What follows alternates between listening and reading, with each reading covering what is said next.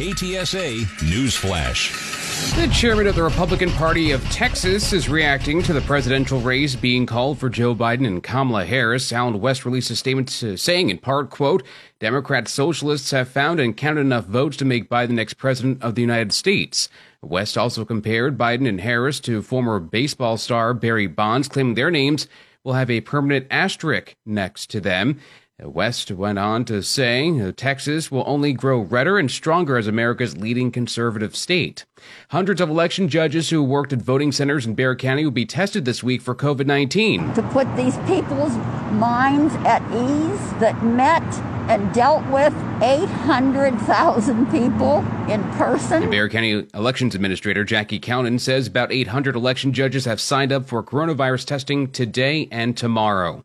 A Black Lives Matter activist is running for office. Farrell Clark, who met with San Antonio Mayor Ron Nirenberg several times this summer during the protests in San Antonio, is scheduled to announce this evening that he'll run for city council. He'll run for the District 2 seat currently held by first-term councilwoman Gina Andrews Sullivan.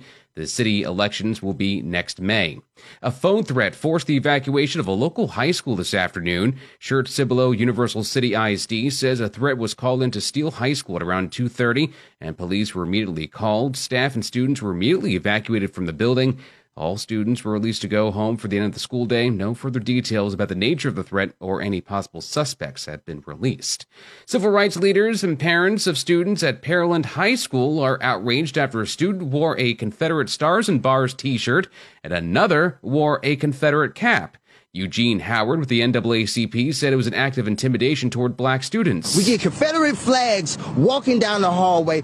How was that child able to even make it on campus? The students were sent home to change at 10:30 Friday morning, and the district says appropriate disciplinary action has been taken in accordance with the Student Code of Conduct.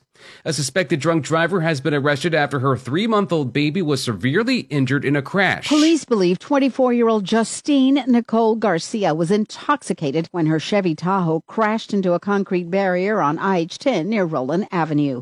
Garcia's baby boy was in the back seat when she swerved across several lanes of traffic and crashed into the barrier around 2:30 this morning. The infant was taken to Children's Hospital of San Antonio with a skull fracture and contusion. Garcia was arrested and charged with intoxication assault. Elizabeth Ruiz, KTSA News. Only one thing that I miss more than that. I want my mullet back. Well, a North Texas boy is the first place winner in the kids category of the USA Mullet Championships. Kids nationwide submitted photos of their do from the waterfall to the Tennessee top hat. 8-year-old Jackson Hot Rod Crossland took home the $500 prize. When asked how he feels about the win, Jax said, quote, I can't give autographs right now because I don't know cursive. KTSA Money News. From ABC News, Wall Street now. Stocks got a shot in the arm on encouraging news about a COVID-19 vaccine.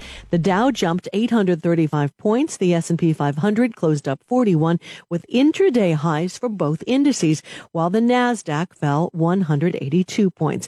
Stocks surged after Pfizer and its German partner BioNTech said their vaccine appears to be 90% effective at preventing the virus, although that does not mean that a release is imminent. That was enough to push the Dow and the S&P 500, the index which is at the heart of many 401ks, to their new benchmarks. While the markets were soaring, some brokerage firms briefly ran into technical difficulties, including Charles Schwab, TD Ameritrade, and Vanguard. Global markets also got a boost from a resolution to the long market-bruising battle for the White House. Democrat Joe Biden clinching the last of the electoral votes needed to become the next president, but President Trump has yet to concede and is moving ahead with a legal challenge. Daria Albinger, ABC News. KTSA AccuWeather. Tonight, mild with increasing cloudiness and a low 65.